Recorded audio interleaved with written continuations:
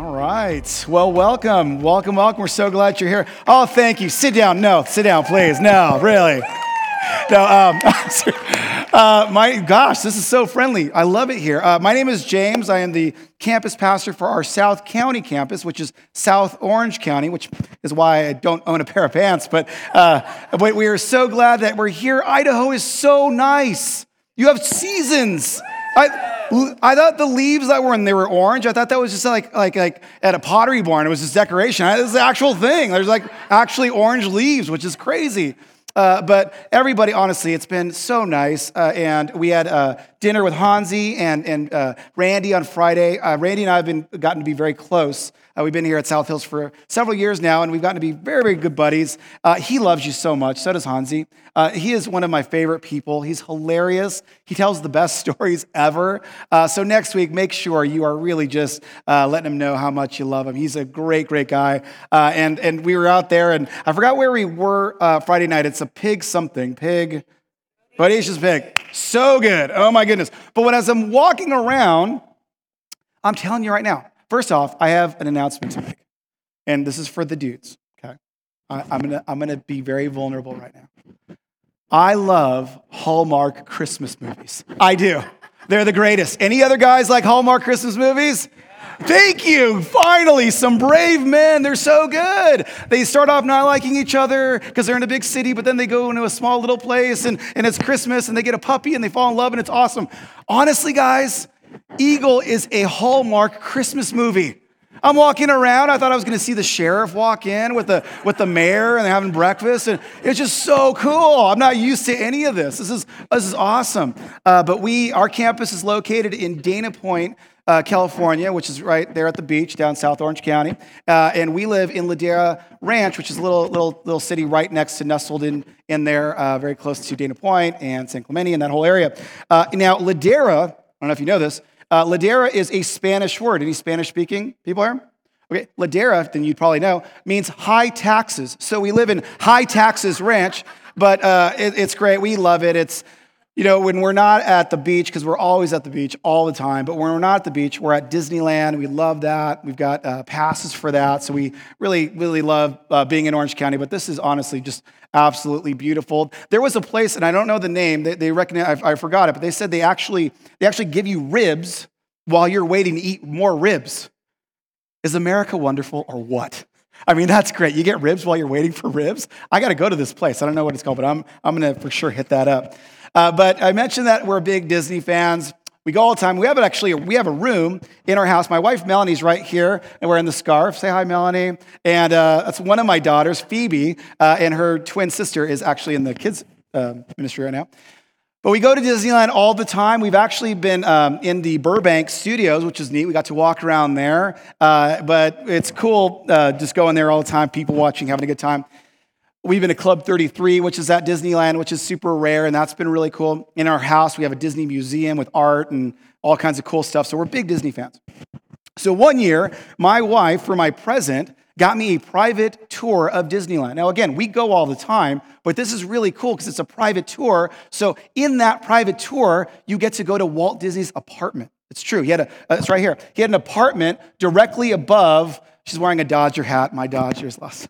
Anyways, they had an apartment right above the fire. Well, they have an apartment right above the firehouse, and that's where Walt Disney would hang out on weekends with his grandkids and his family, and he would check out Disneyland. It's right there at Main Street. By the way, if you ever go, if you grab onto the furniture and say you're not leaving, they will call security, but that's another story. But it's awesome. It's really, really cool in there. And one of the things that the tour guide does is she has a trivia question. And I'm a competitive dude. So like every time they're asking a question, I was just like, I know the answer.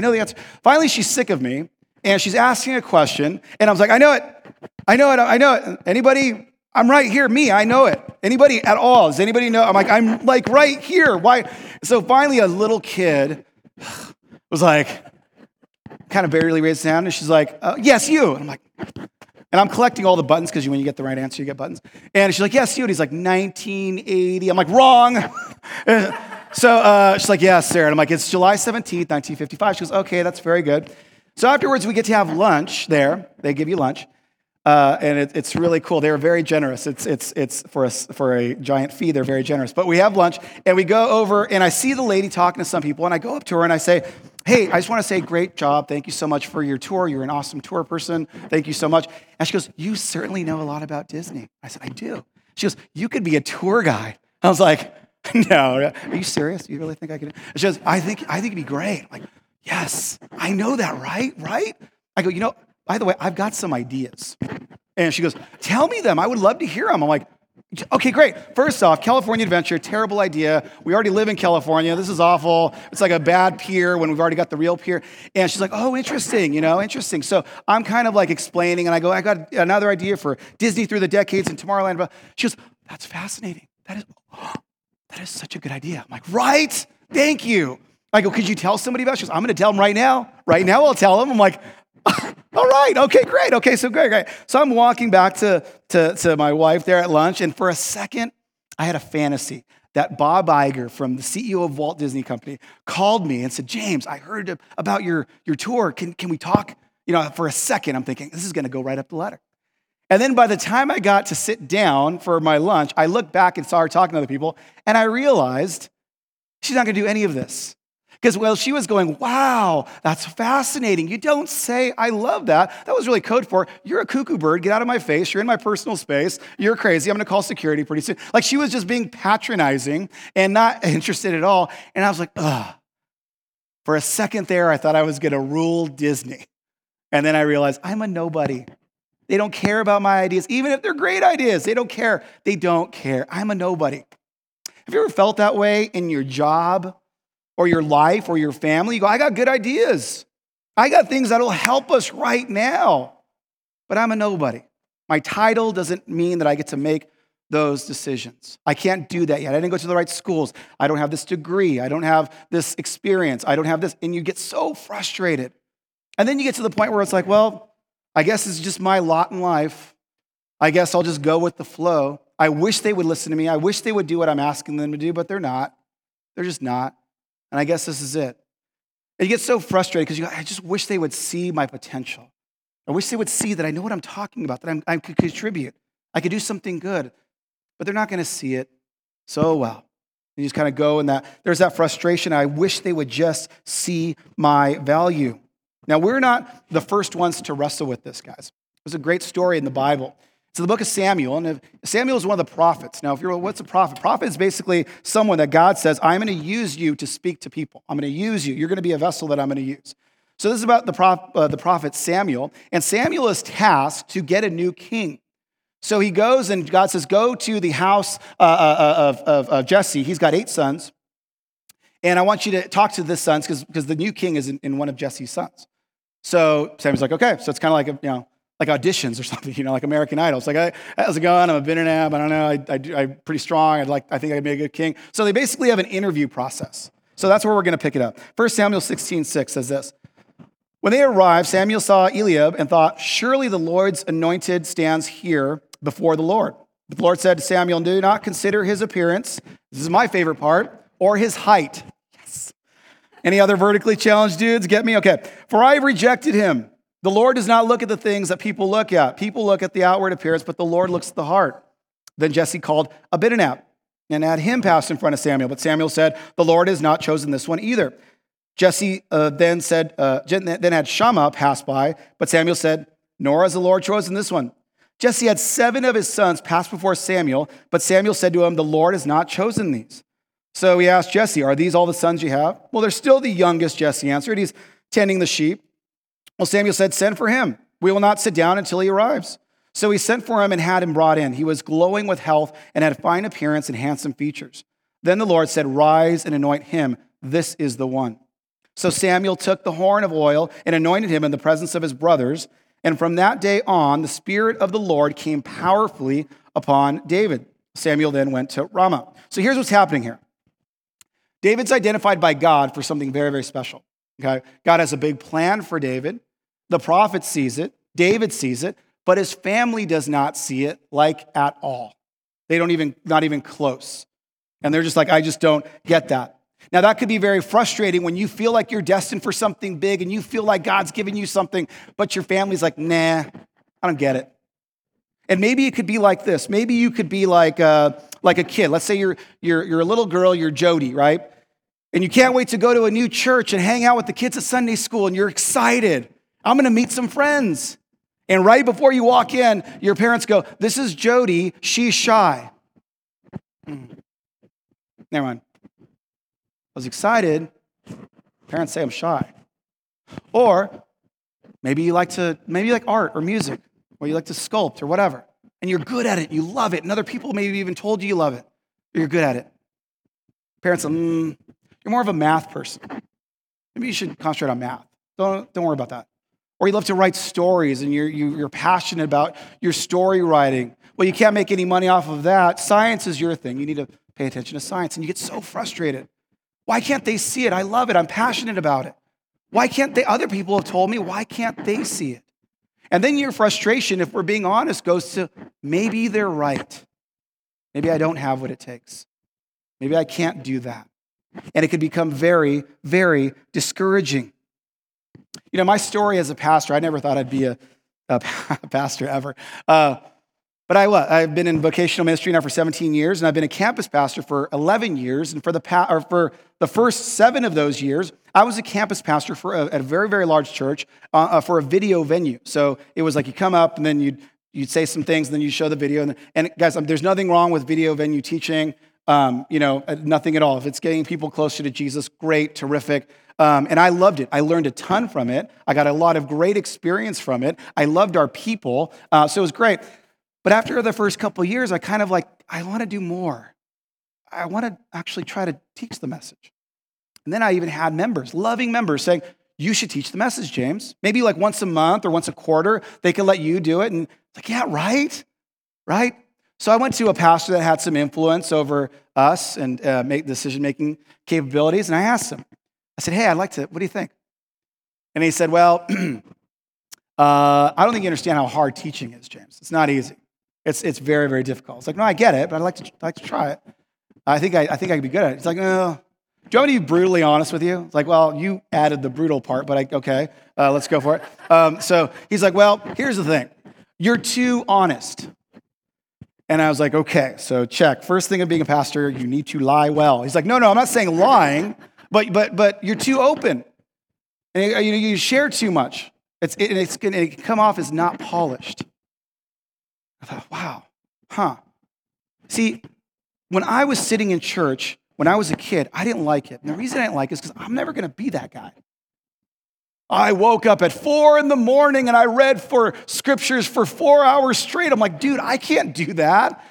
I would lose I just couldn't do it. And I've done this, and I've traveled the world, and I built homes in all these different countries and everything. I was like, I don't even know what that looks like. I can't do that.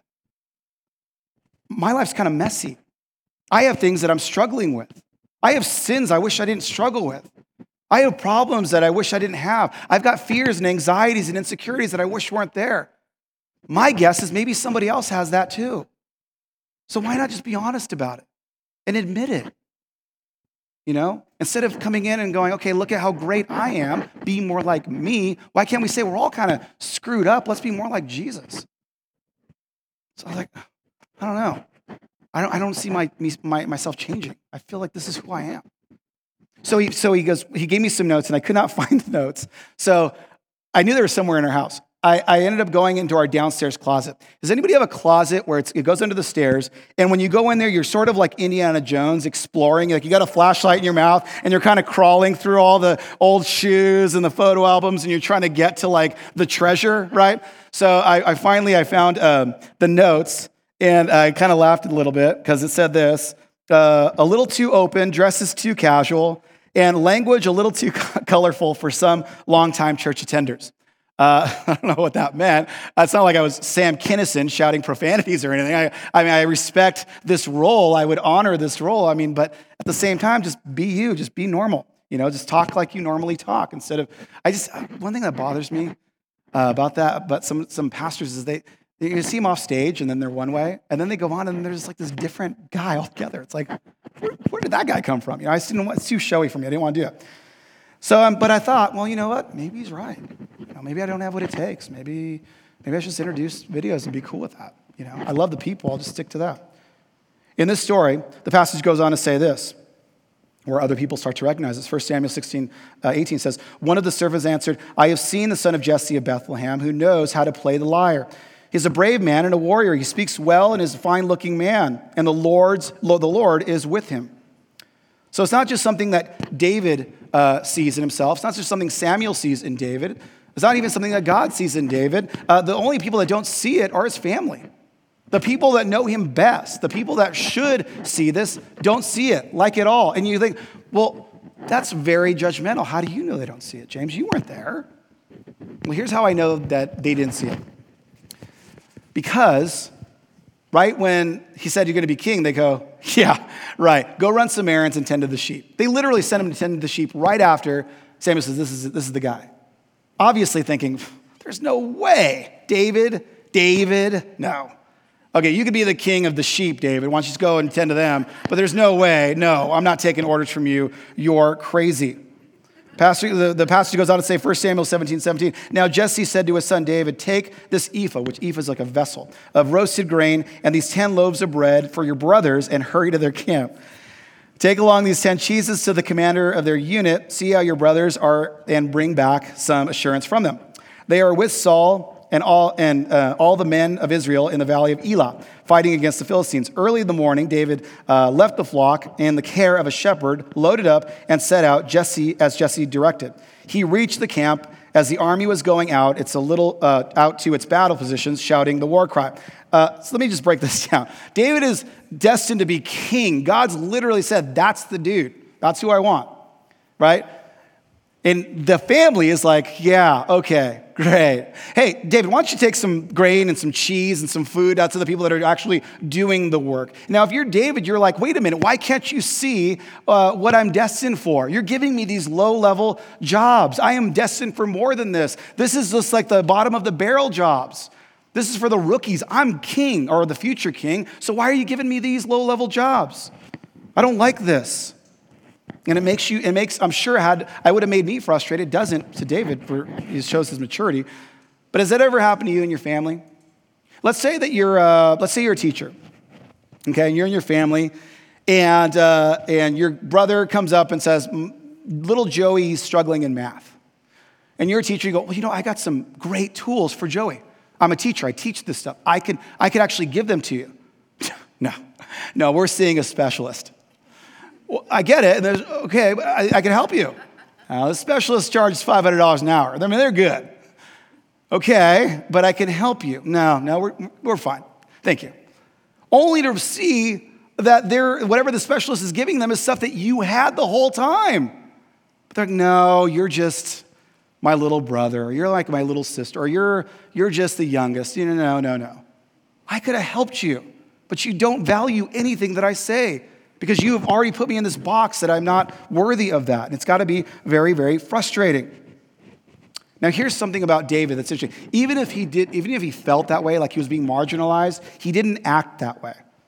He seemed to understand at a very early age that it didn't mean, the titles didn't mean anything. You see, a prophecy is always attached to a path, and if you want to receive this thing, you're going to have to walk down this road. God is not just going to give it to you right away. He's going to say, I've got something for you. I've given you a glimpse of it, but you got to take this road. You can't just skip over to the end. You got to go through the process, because I'm refining you, I'm preparing you, I'm molding you, I'm shaping you, so that when you get there, you'll know exactly what to do. Again, at an early age, David seemed to understand this. And this is what he understood. What can I do inside my current set of circumstances to grow into this? Instead of just saying I'm demanding it, what can I do to grow into this?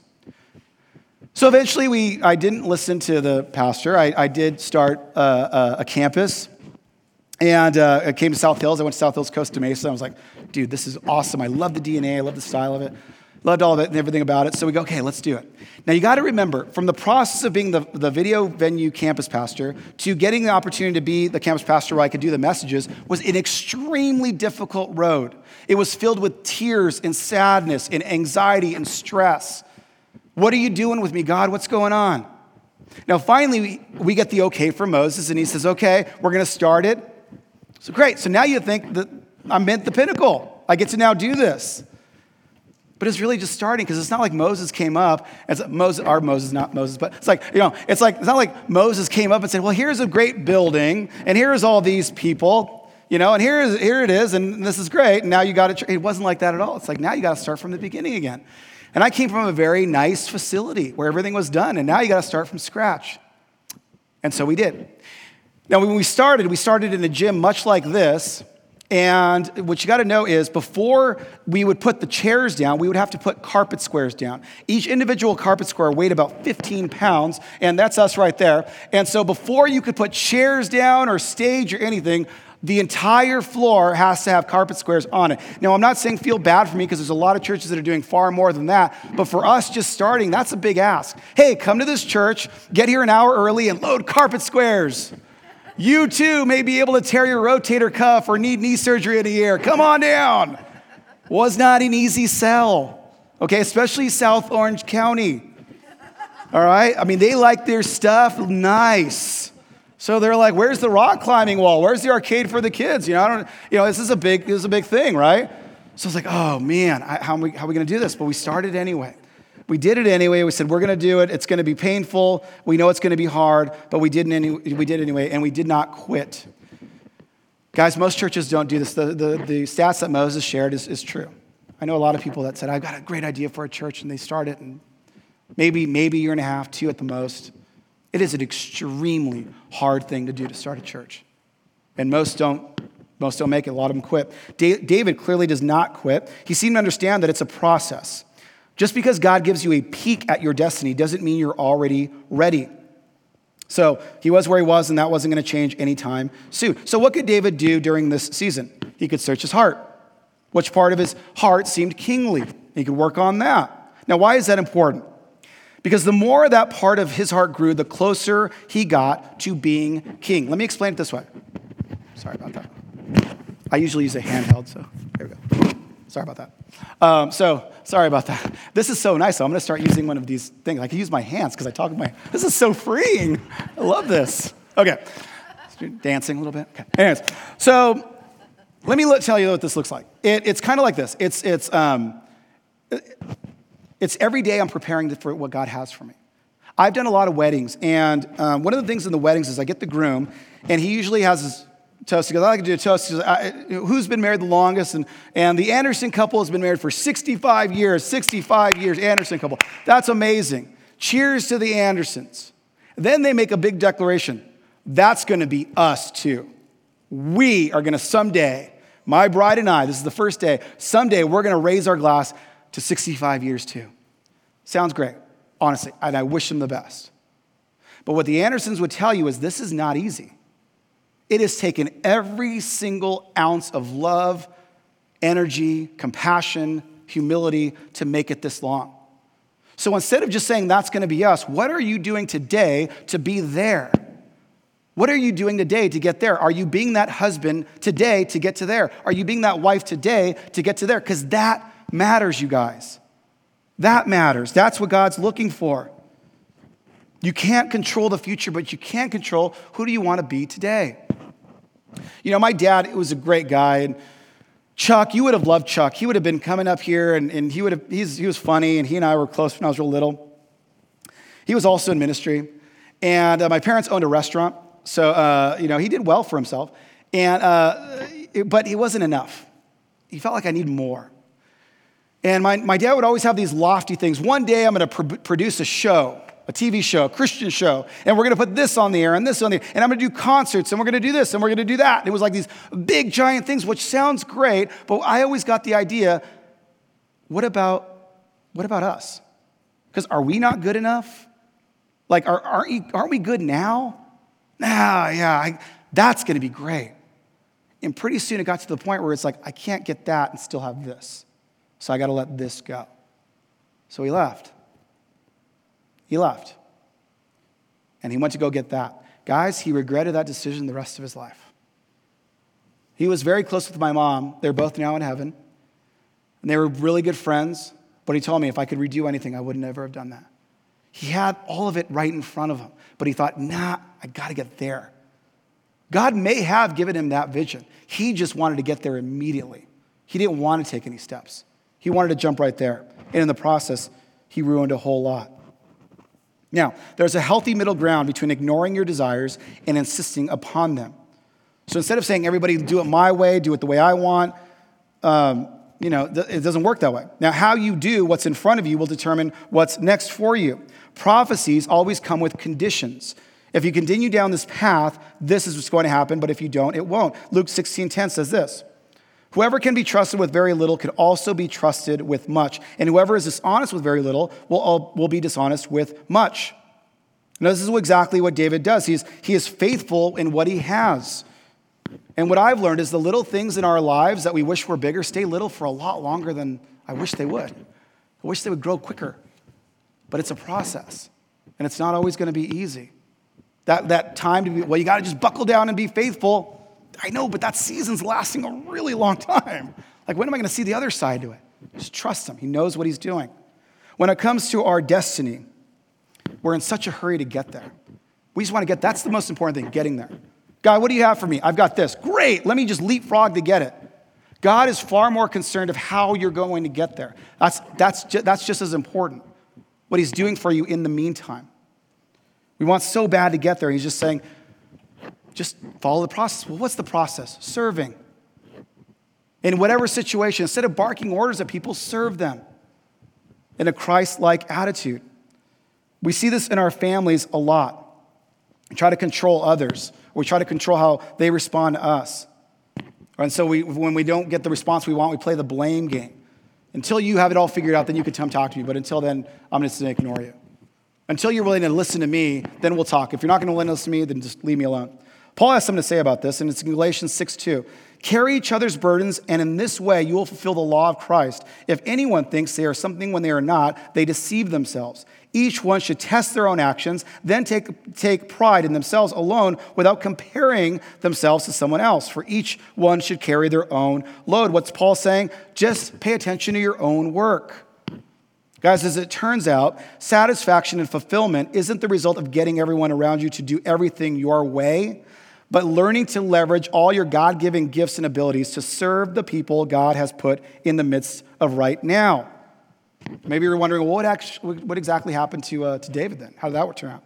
1 Samuel 18:14. In everything he did, David, he had great success because the Lord was with him. David was living every day with a kingly anointing, and he wore it well. Now, we think of success as like, well, now I'm the boss, and now they'll do what I tell them to do. Or now I got the crown, or now I got the title. If you really want to know when you're a good leader, it's representing Christ well in everything that you do, and it starts with serving. Over the long haul, that produces all sorts of success because character and faithfulness always, always, always win in the end. Character and faithfulness. Guys, that's what you're taking with you. You're not taking your job title. You're not taking your money. You will take your character. You will have that faith in Jesus Christ and that inheritance that he has for you when this life is eventually over. Those are the things that are eternal. The first rule in leadership, according to David, is this. If you are truly marked for something special, don't insist everyone treat you like it, act like it, live up to it, and demonstrate that it's undeniable. I have heard a lot of people say, I'm a great leader. You know, I've got to be this title, so I'm a great leader. Here's how you could tell if you're a great leader. Okay, real simple. Is anyone following you? I'm a great leader. Great. Who are you leading? This team. Are you managing them or are you leading? Because it's a very big difference. If you want to know who you're leading, see if they're following you in your family or in your job or in your ministry. You know, one of the things that gets thrown around a lot is respect. I need more respect. So-and-so's not giving me enough respect. They're getting too much respect. But guys, if you lead humbly with character and faithfulness, it's not going to matter. You're not going to care. You know, remember this. David's family questioned him being king. There's no way. This guy, no way. This is the kid we give noogies to, and there's no way. By the time David becomes king, his family is the first one to go, obviously he is. They were the first to say, no way. Now they're like, of course he is. It's undeniable. Of course he's king. Why? Because he lived every day with a kingly attitude. He wore that anointing well. Guys, every week we're going to give you a challenge, and I'll be honest with you guys, this Family Month series has been so hard for me to even teach because I've got somebody in my family that I do not get along with at all, that I basically am totally fine if we never talk again. This person drives me absolutely crazy. So I'm thinking, I will be a good Christian and therefore ignore said person. And God will have his favor on me. But I'm like, now I got challenges. Now I got to love them. This is great. So I did. I actually reached out to this person, and I did one of our tasks, our challenges. True story. It went from here to here. So this stuff works. And then the next day it went to here. But for that brief moment, it went from here to here, and I was like, yes, it's starting to work. Here's the thing, though. I am in a much better place. I'm in a much better place. I can't control that person. But I can live today as though I love that person and genuinely love them. And I'm in a better place for it. It's not going to be easy, guys. It's not going to be easy at all. But I'm in a better place. So here's our challenge. Identify one small thing you can start doing on a higher level right now. Maybe instead of just doing something more or better, it's doing something with a whole new attitude. So, we did eventually, I didn't do what the pastor told me to do. I did it anyway. We did start. We did have carpet squares. And we actually had our first service. Do you have a picture of that? So we had our service there. And it worked out great. It's there. It's popping. It's right there next to giant churches. But people are finding out about it. And it's kind of like, it's cool. And people are coming down there. And it's starting to work. And it's great. And it's like, yes, I get it, God. This is awesome. After the carpet squares and after all the stuff, it's actually working. This is great. Then what happens? COVID. Everything shuts down. It's like, man, I thought we were there. I thought this is what you wanted me to do. And God said, don't stop pastoring. By the way, guys, I definitely don't want to get into a political thing. I'm not a politician. I'm not interested in talking about politics. I think it's very, very crazy when you start doing that in church. So this is not a political thing. That being said, when COVID happened, I said, do not close the doors. Keep it open. If anything needs to go on during COVID, it is the church, not Walmart. You got to keep meeting. The enemy wants to decentralize us and make church something that we look at on our phone when we got a couple extra minutes. We got to go. We got to meet. So the second they let me meet, nothing was open. Okay? I don't know if you're familiar with this because, California is a lot different than Idaho. So they're like, everything's got to be closed forever. And I'm like, well, then arrest me because we got to go back. So I'm trying to get there. And finally they go, okay, one place, I had a connection in Dana Point, the Dana Point Harbor. They said, why don't you come over and we'll let you have church here. Great. So we go to church there. It's one room. We couldn't meet inside. We had to meet outside. But it was working. And it was great for during COVID because it was we didn't need a lot of space. And then the restrictions start to lessen. And now we're like, okay, now what do we do? Now we're stuck here. And our kids' ministry, we don't have a room for the kids. They meet on the deck of the church. There's no room for them. And I'm thinking, we started off with actually a better facility when we started, and now we've almost degraded. And God, I thought you had something really special going. And people were still showing up, which is a miracle, because first off, and where we are, you can't have signage because the harbor won't let you. You can't really park. We have to pay for parking. So imagine going to church where you got a valet. And there's no room for kids. Let's go. We're ready. All right? So I'm like, God, this is your church. This is your deal. You got to do something. So right now, we are actively searching for a building. South Hills is already committed to doing that. We've got a great core of people that are like, let's go for it. Let's do it. So we're excited about the future. But there's no room for kids. They're literally on the deck. And I was talking to my buddy about it, another pastor friend of mine. He has well intentions. He says, James, I've been watching your messages, and I like it. And if you're ever interested, let me know. And we'd like to have you come over here. And we got a great kids facility, man. It's awesome.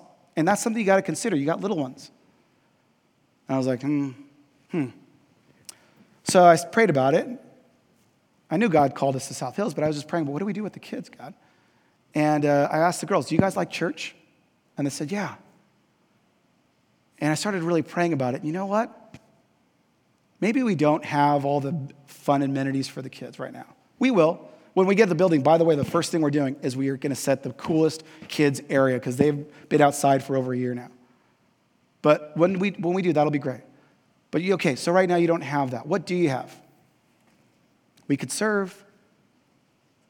We could do this. Do they look miserable to you?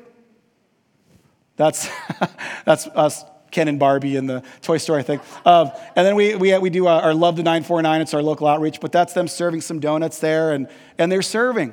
And they're loving it. They're bummed when they don't get to. Why is serving in our DNA? Because our dad serves. Our dad does. Our dad says, I didn't come to be served, I came to serve. So the fact is that we belong to God, and so there's something that's enjoyable. But you know what? Not only are they serving, not only are they finding the love of God by serving, they're having a blast. They're having fun. They're enjoying themselves. They don't know the difference.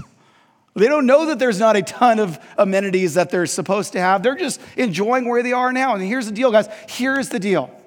If I said we are going to wait to have a kids ministry until we get to our building, I am dishonoring God. I'm saying, God, as soon as you hook me up, then I'll give you this. And it says, no, live today, serve today as if what you're going to have. Do not wait. You're going to get that. I've already given you a sneak peek of that. I'm going to bless you with that. But I want you to go through the process. I want you to go through the journey. Idaho, I am talking to you right now. God is doing something amazing here. If you look around here, this room is full. This wasn't here a couple of years ago. Many of you might have lived in California and said, this is great, I'm gonna stay out here. But it wasn't like this. It's building, right? It's going. I saw a couple weeks ago baptisms happening out there. This is a church family that's not saying, we're going to wait to do baptisms. We're going to wait to introduce people to the Lord. We're going to wait to do these ministries. And then when we get our permanent building, then we'll do it. Not you. You're saying, I'm doing it now, and I'm preparing myself. You guys are going to have one, for sure. All of there's 3 of them that don't, us, Riverside, and Idaho, out of all of the other campuses, they're already working on it now. But you are being prepared, and when you get there, God's going to do some amazing things with you. Guys, I've been through seminary. I would trade my campus with seminary graduates any day of the week and twice on Sunday because they know far more how to build a campus than any degree or any other thing that they could have. Okay? I went to seminary. I didn't learn squat about starting a church. I learned great doctrine that I could teach it, but starting it? You, sir, what's your name? Matt. Matt, is this your first time here? No. Okay, great. Matt, one day you're going to be teaching people how to do this. You will. Because you're here doing it now. You're having the experience today. You're going to be doing this. That's not out of the question. That's real. He's going to be launching maybe some other campuses. They're going to send out teams to launch somewhere else. And whether it's your first time or your 20th time or 200th time, you are gaining valuable information so that you can now share it. God's preparing this for something far more than what you're seeing today. He's preparing you for what he has in the future. You, ma'am, what's your name? Allie? Is this your first time here today? Okay. Whether it's your first time again or your 200th time, Allie, you're going to be training people because you're here doing it. You're here a part of it. You're seeing it. You're watching it. You're watching it build. And one day somebody's going to come to you and go, how do you do this? They're going to say, I'm discouraged. This is hard. Guys, you saw the stats.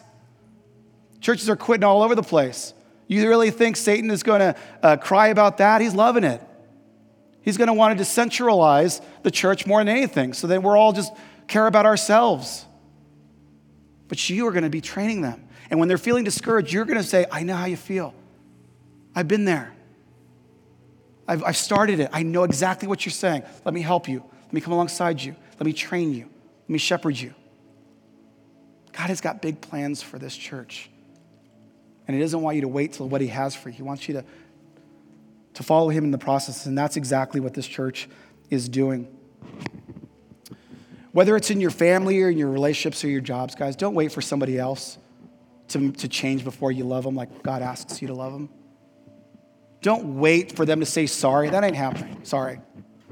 Don't wait for them to go, I'm so sorry, you were right this entire time, and I was wrong this entire time. I just wanted to call and tell you that. That's not going to happen. But if you really want to build up some relationships, especially that have been damaged, treat them well now. And over time, they're going to see that's who you are. Whatever job you have or whatever title you have, guys, serve with a Christ-centered mind. Again, God can care less what seminary degrees you have, what your title is, irrelevant. Do you trust me or not? Do you have the heart that I'm looking for or not? And if you do, watch what I do. God took a shepherd and made him one of the greatest kings in history. He's preparing you for something. He's preparing us for something. And I can't wait to celebrate that with you guys, because at South Hills, we're all one family. We're going to close in prayer. And if you're watching this online, or if you're here, and if you never asked Jesus in your heart, I'm going to give you the opportunity to do that. And I would love to talk to you afterwards, and I'd love to help you out with that. And walk alongside you and come alongside you with that. And there's people here that would love to help you. And again, they have gifts for you. If it's your first time, we'd love to give a gift to you. And then after that, I'm going to say a quick blessing over our tithes and offerings. But Father God, I just thank you so much for the fact that that we get to be here. Father, serving you is an honor. It's a great honor that we get to be your hands and feet, God. There's something unique and something special happening in this place. Your presence is clearly here. You've clearly anointed this, God. So help this church to continue to follow you, to seek you, and to celebrate with you what you're going to do, what you're going to continue to do. Instead of just waiting for it to happen, they're actively pursuing it now. Father God, I also pray for anybody that's never stepped across that line, God. I pray that they could just have the courage today to say, yes, I need you, Jesus. I don't have it all figured out. So Father, if there's anybody here that hears my voice, I pray that they could say this prayer, and that is, Jesus, come into my life. Make me a new person in you. Be my Savior. I want that eternal home in heaven with you. And so today, the best way I know how, I'm asking you to be my Lord and Savior. It's that simple. Father, if anybody said that simple prayer, the heaven is celebrating. We want to celebrate with them. We're thanking you in advance, God, for what you're going to continue to do here, and the lives that will be changed, and the people that are here that are going to be part of that change. Father, I know that the enemy is going to try to get to us, and the enemy will use our family to do that. So pray protection over everybody here. Thank you that we're talking about this during Family Month, knowing the enemy hates us and hates what we're trying to do. And I just pray a protection over everybody here as they leave all through this week. Looking forward to having Randy and Hansi back next week, God, and just continue to bless this ministry the way you have been. It's in your name. Amen.